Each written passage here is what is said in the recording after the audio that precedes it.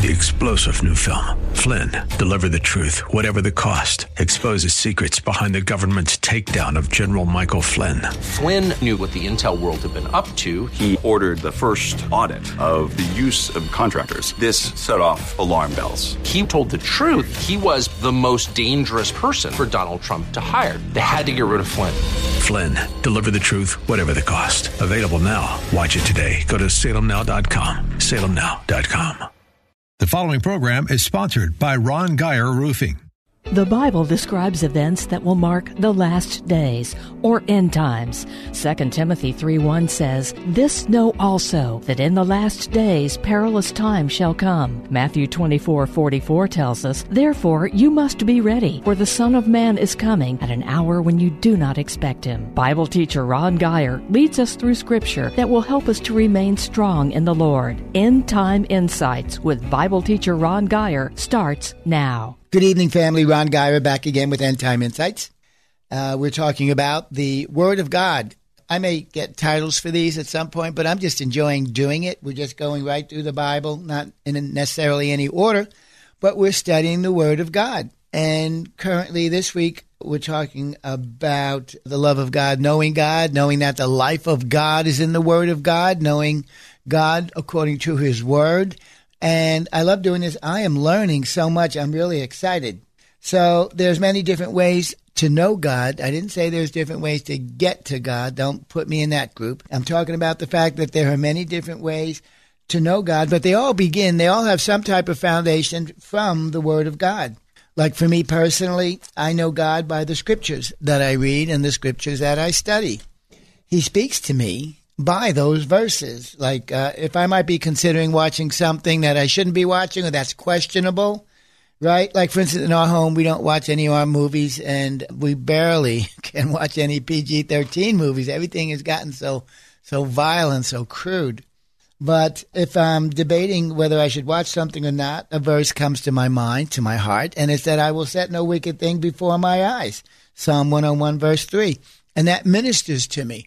And the more you read in the Bible, the more you can understand God's plan for your life. And the more you can understand God's plan for your life, the more you can see Him in your life, because He always manifests in the place of obedience for you. When He tells you to obey Him, it's not just so He can get you to do something. It's so you can know Him better. Amen? So another way to know God is through judgments, right? Psalm 9:16, the Lord is known by the judgments which He executes. And I love this.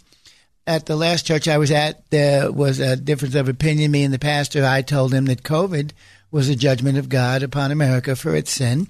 And actually the whole world, but we live in America, so I referenced America. And he said, no, COVID is from the pit of hell. It's demonic. And, well, that might be right in some sense, but when you eliminate, the opinion came from, he doesn't think that God judges us.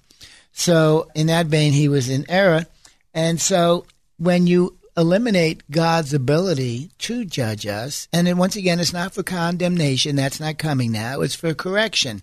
But when you eliminate God's ability to judge us, to correct us, you eliminate the possibility of you knowing Him.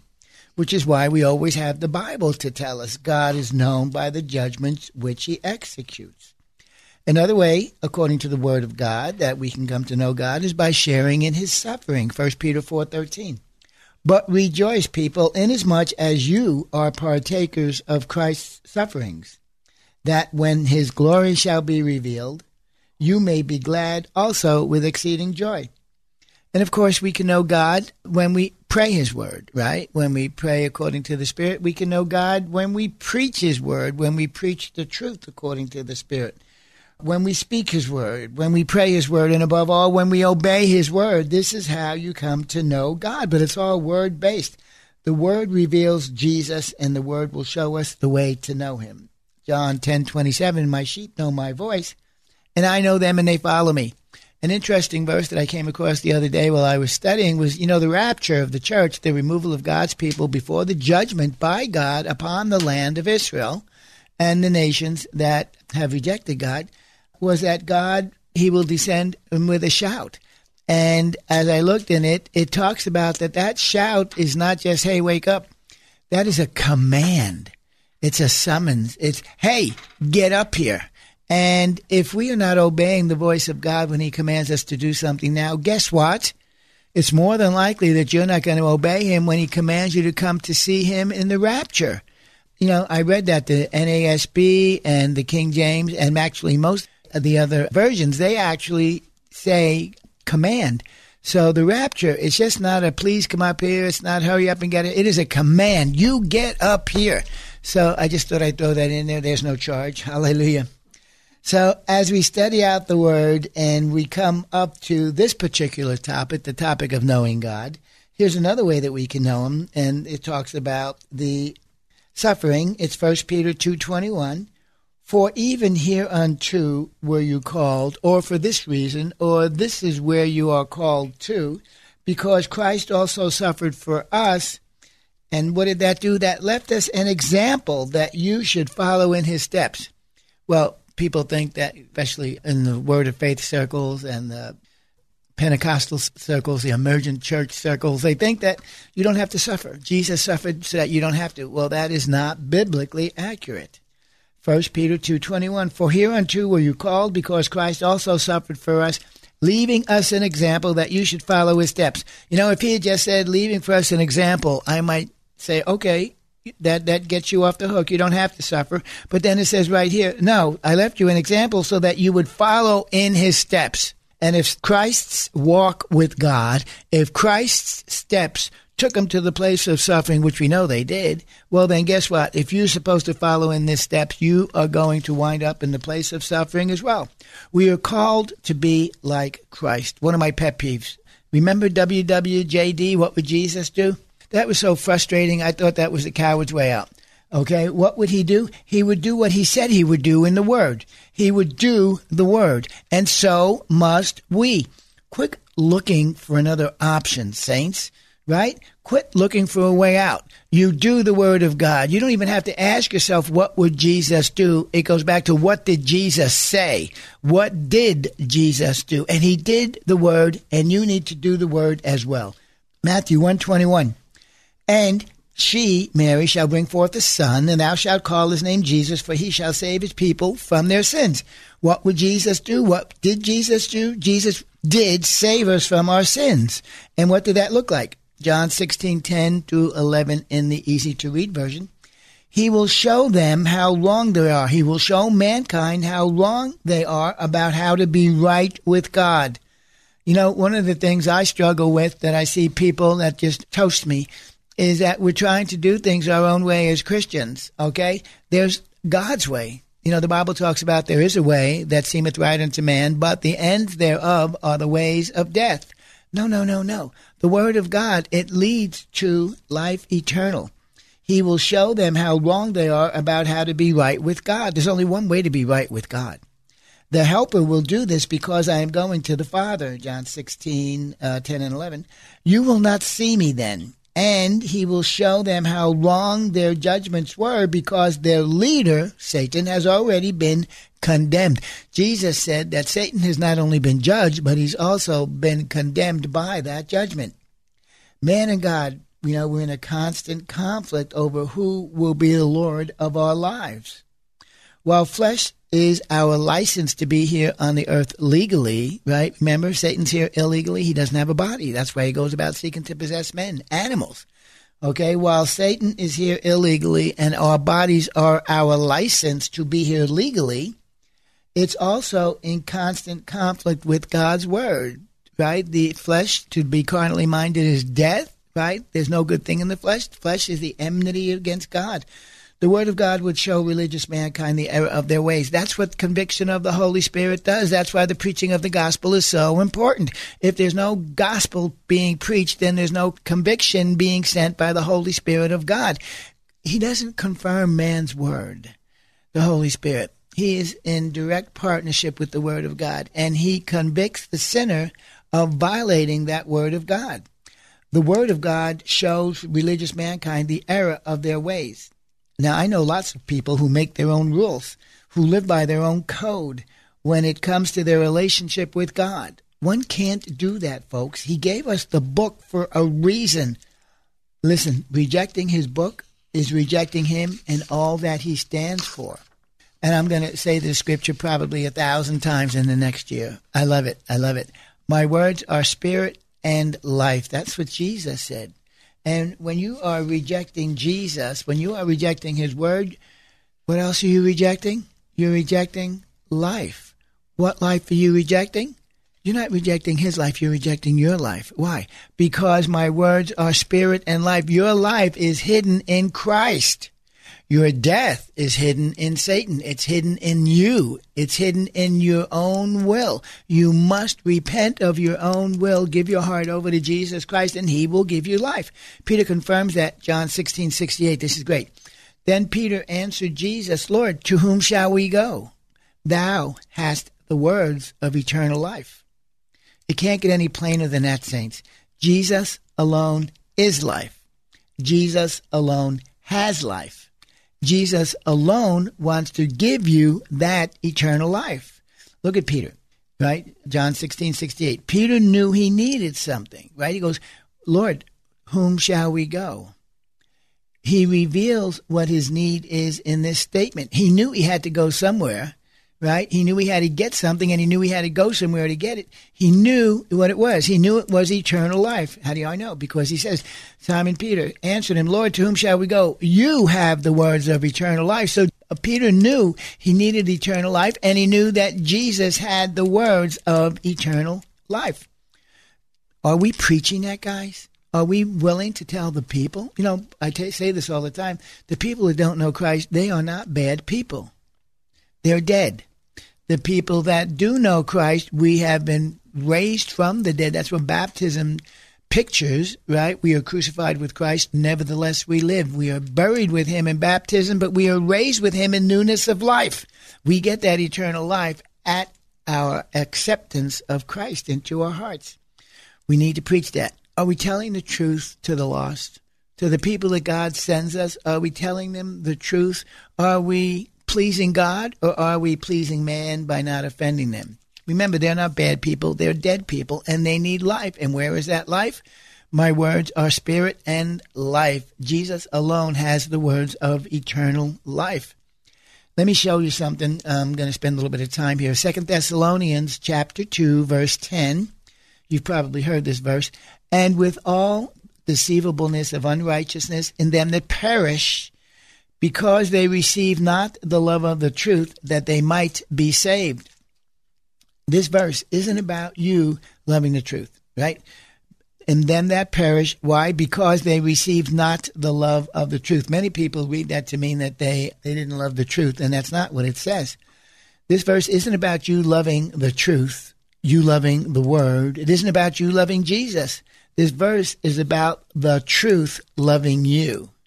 You follow? The love of God for you is inherent in his word, in his truth. This verse is talking about not receiving the truth. And in that truth is the love of God, the gospel. Why? Well, because we go back to Satan in the garden, self-love.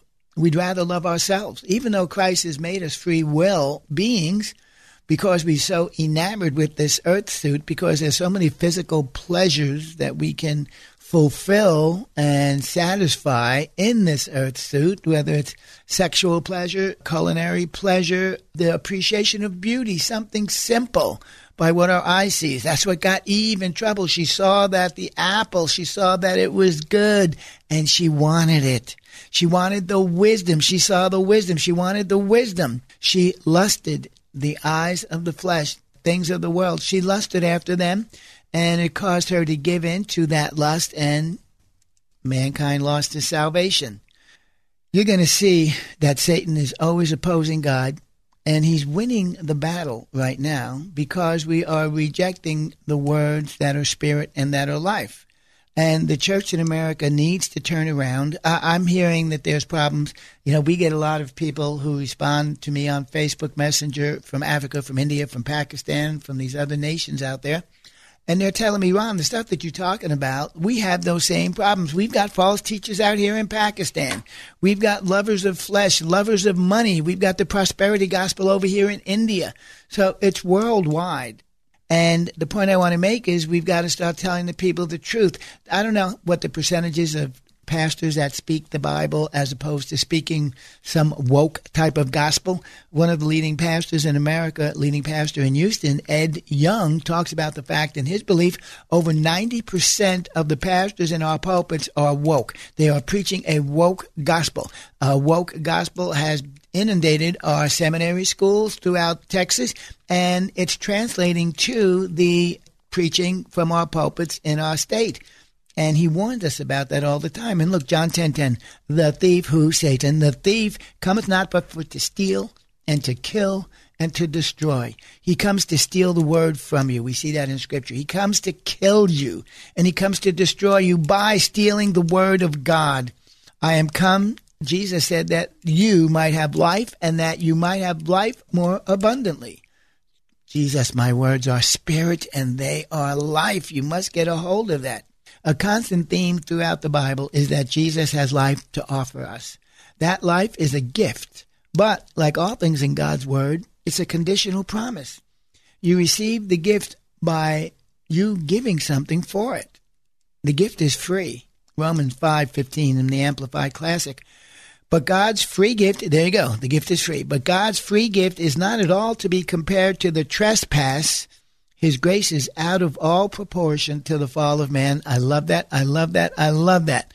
The fall of man, yes, but the grace that God gives us to cover that fall is out of proportion. It is so much greater. Go back to the Scripture. For if many died through one man's falling away, his lapse, his offense, much more profusely did God's grace and the free gift that comes through the undeserved favor of the one man, Jesus Christ, abound and overflow to and for the benefit of many. Yes, God's gift is free, but it does require something in return. It requires your sinful life to be surrendered over to Him, because you can't have two lives. You either trade in your old life for His new one, or you keep the old one and reject the new one. The battle rages in the lives of billions of people every day, folks. And I blame the church. We've not done a good job of preaching the gospel. I blame us.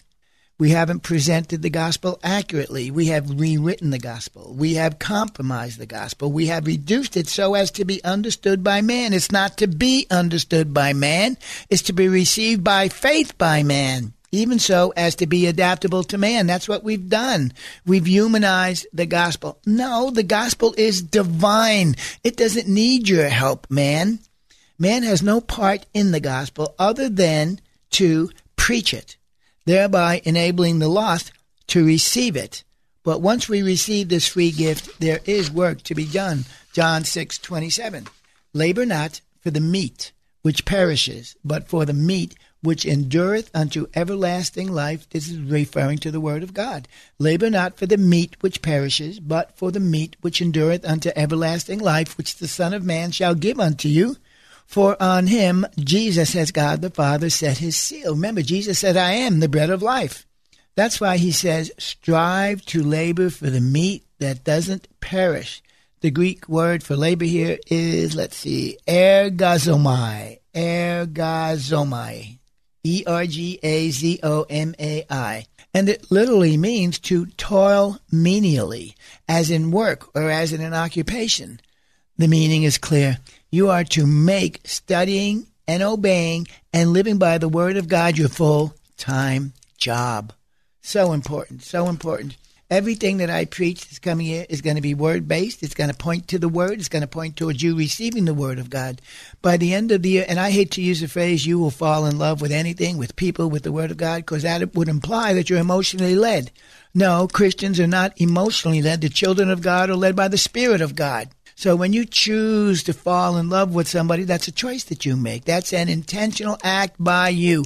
Falling, your emotions didn't tell you to do it. You told yourself to do it.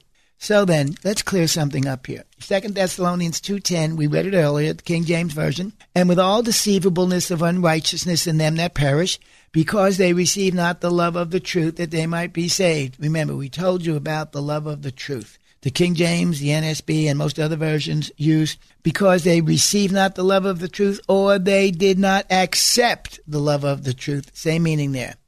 Other versions translate it differently, and I think they lose the meaning of it, that they refuse to love the truth. I don't believe that's what that scripture says. That's not talking about man loving the truth.